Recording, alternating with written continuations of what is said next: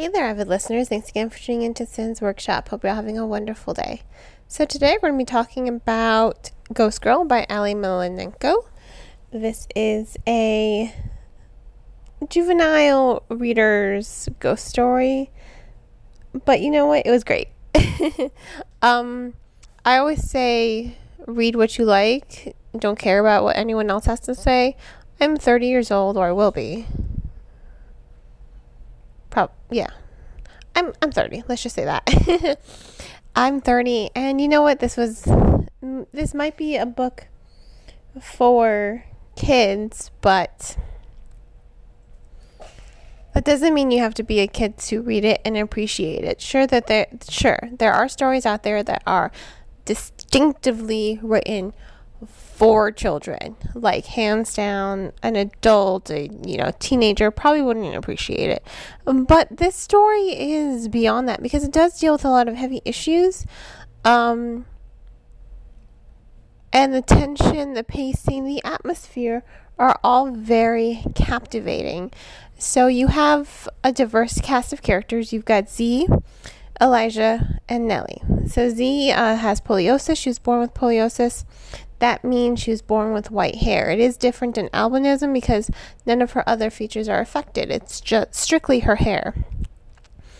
So she lives with her older sister. Their dad is not around because he is trying to get a job to support them. So he's not there. He's trying to do right by his kids by making sure he can get a job that pays him well.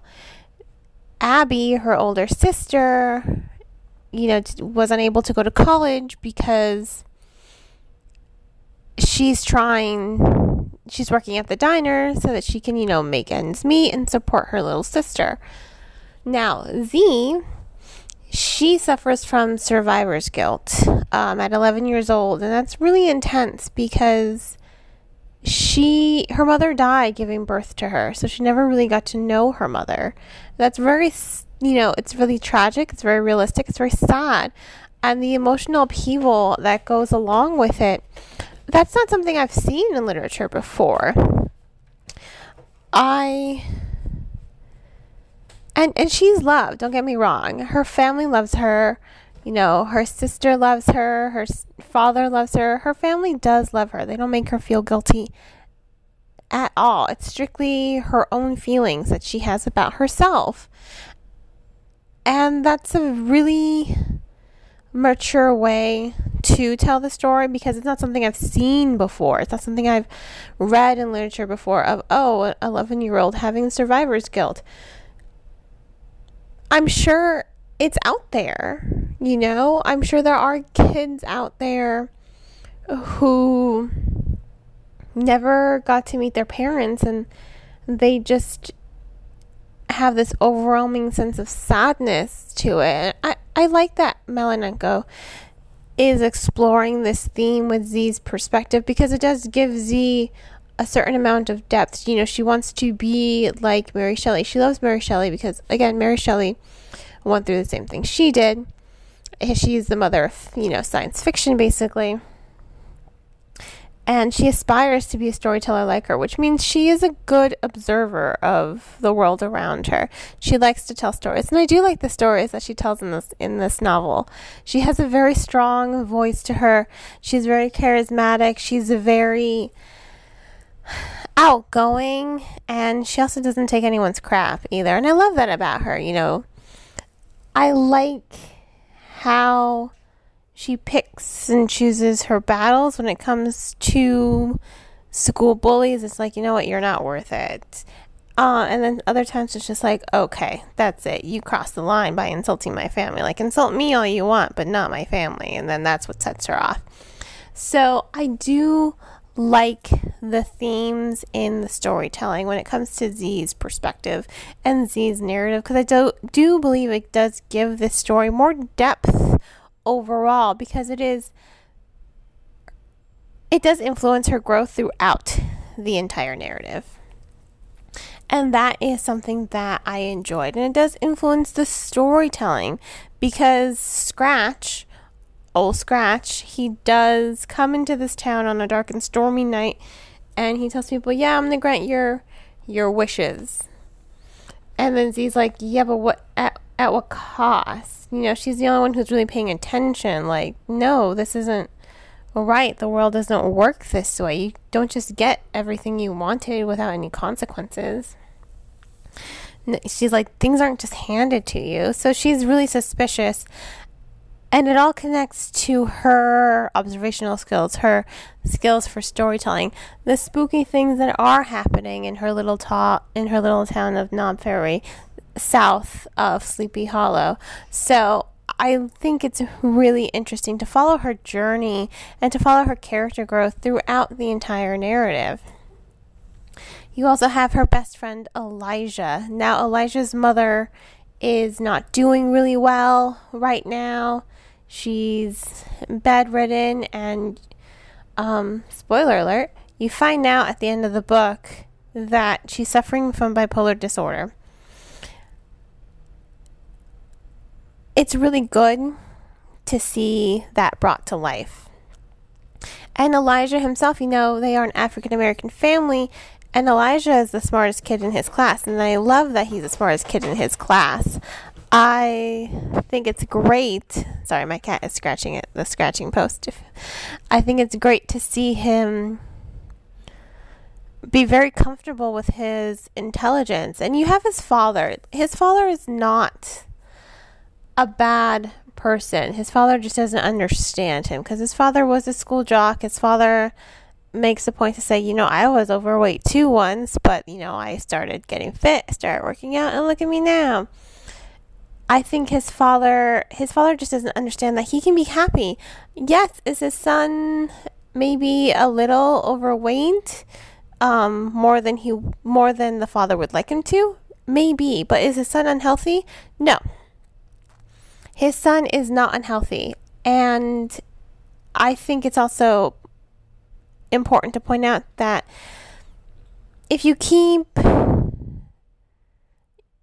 you're not doing your kid any favors by putting down their appearance. In fact, you know, that could lead to a whole slew of eating disorders in the future. It's like, just accept your kid. You know, if your kid is happy and healthy, for me, that's the most important thing in the world. As long as they don't cross that, you know, line of unhealthy eating and unhealthy habits, then you're okay.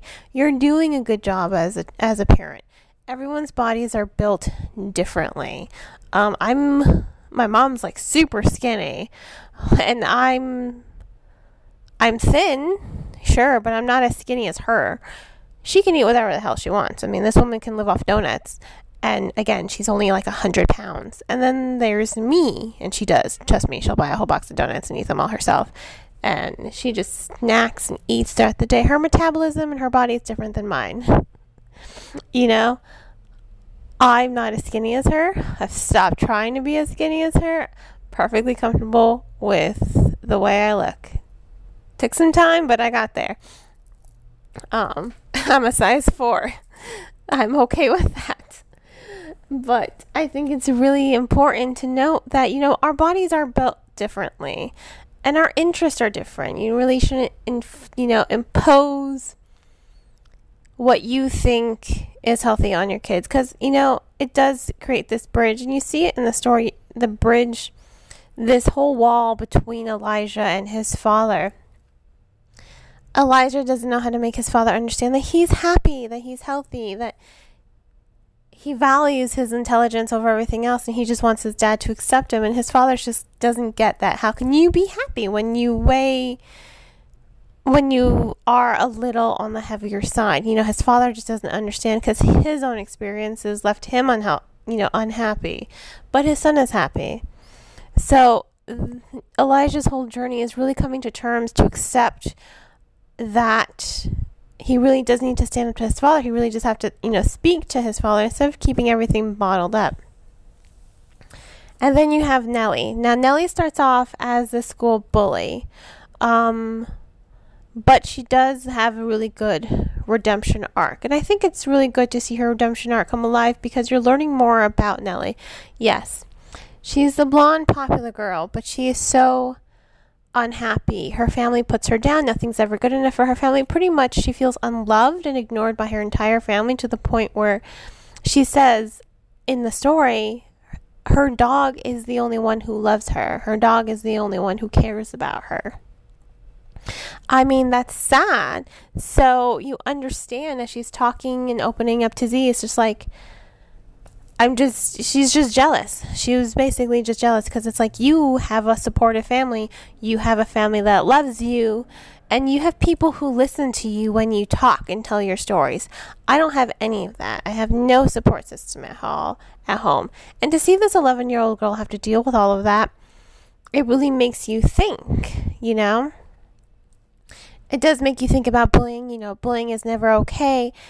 But when it comes to bullying, I think we as a society have to do a little bit more investigation to figure out, okay, why is this person bullying? Are they just, you know, kind of a rotten person? Or, because bullying more often than not, it is learned behavior. It is, you're acting out because something at home is leaving you really unhappy. So you need to take out your unhappiness on others. So I do think that Melonenko, she did such a wonderful job developing these characters, developing these realistic situations, developing the story to go along here. I mean, it's so absolutely breathtaking to see the story come alive, to see these characters grow in this situation, to see them really form a nice, tight bond with one another in order to captivate the readers. And they're also very relatable characters as well. Like I said, their voices are very strong, their personalities come alive. It is a good story, and I have to highly recommend this book by Ali Melonenko. It's honestly quite breathtaking. I really did love it. I really did appreciate the narrative. I do think it is definitely one worth reading and one worth sharing with your kids, especially on this dark and spooky night. You know, it really does have that really strong atmosphere to drive the reader to engage, to become engaged in the story. So once again, this was Ghost Girl. I have to give it 4.5 out of 5 stars. Strongly recommend. Please remember to purchase the book from your local bookseller or online book retailer if you are choosing to buy the book. All I ask is that you support your bookstores instead of Amazon when it comes to book. There are a bunch of different book apps out there. There's the Libby for your library card if you don't want to purchase it and you just want to check it out from the library. Do the Library Overdrive app. There's Scribd, which is $8.99 a month. You have access to thousands of titles, ebooks and audiobooks. You can also purchase from online book retailers like BarnesandNoble.com, BooksaMillion.com, Bookshop.org, which does donate a percentage of proceeds to a local bookstore in your neighborhood. There's also IndieBound Books, Better World Books, Book Depository, and Bookoutlet.com, which sells books at a discount price because these are books that, didn't sell at the bookstore, so now they're in a warehouse being sold, at a bargain price. So there you go. And on that note, I hope you all will continue to support me here on Sin's Workshop by liking this podcast and sharing it with all your book-loving friends. You can also become a supporter on Anchor FM, my recording platform, for 99 cents a month. Have a great rest of your day, and as always, happy reading.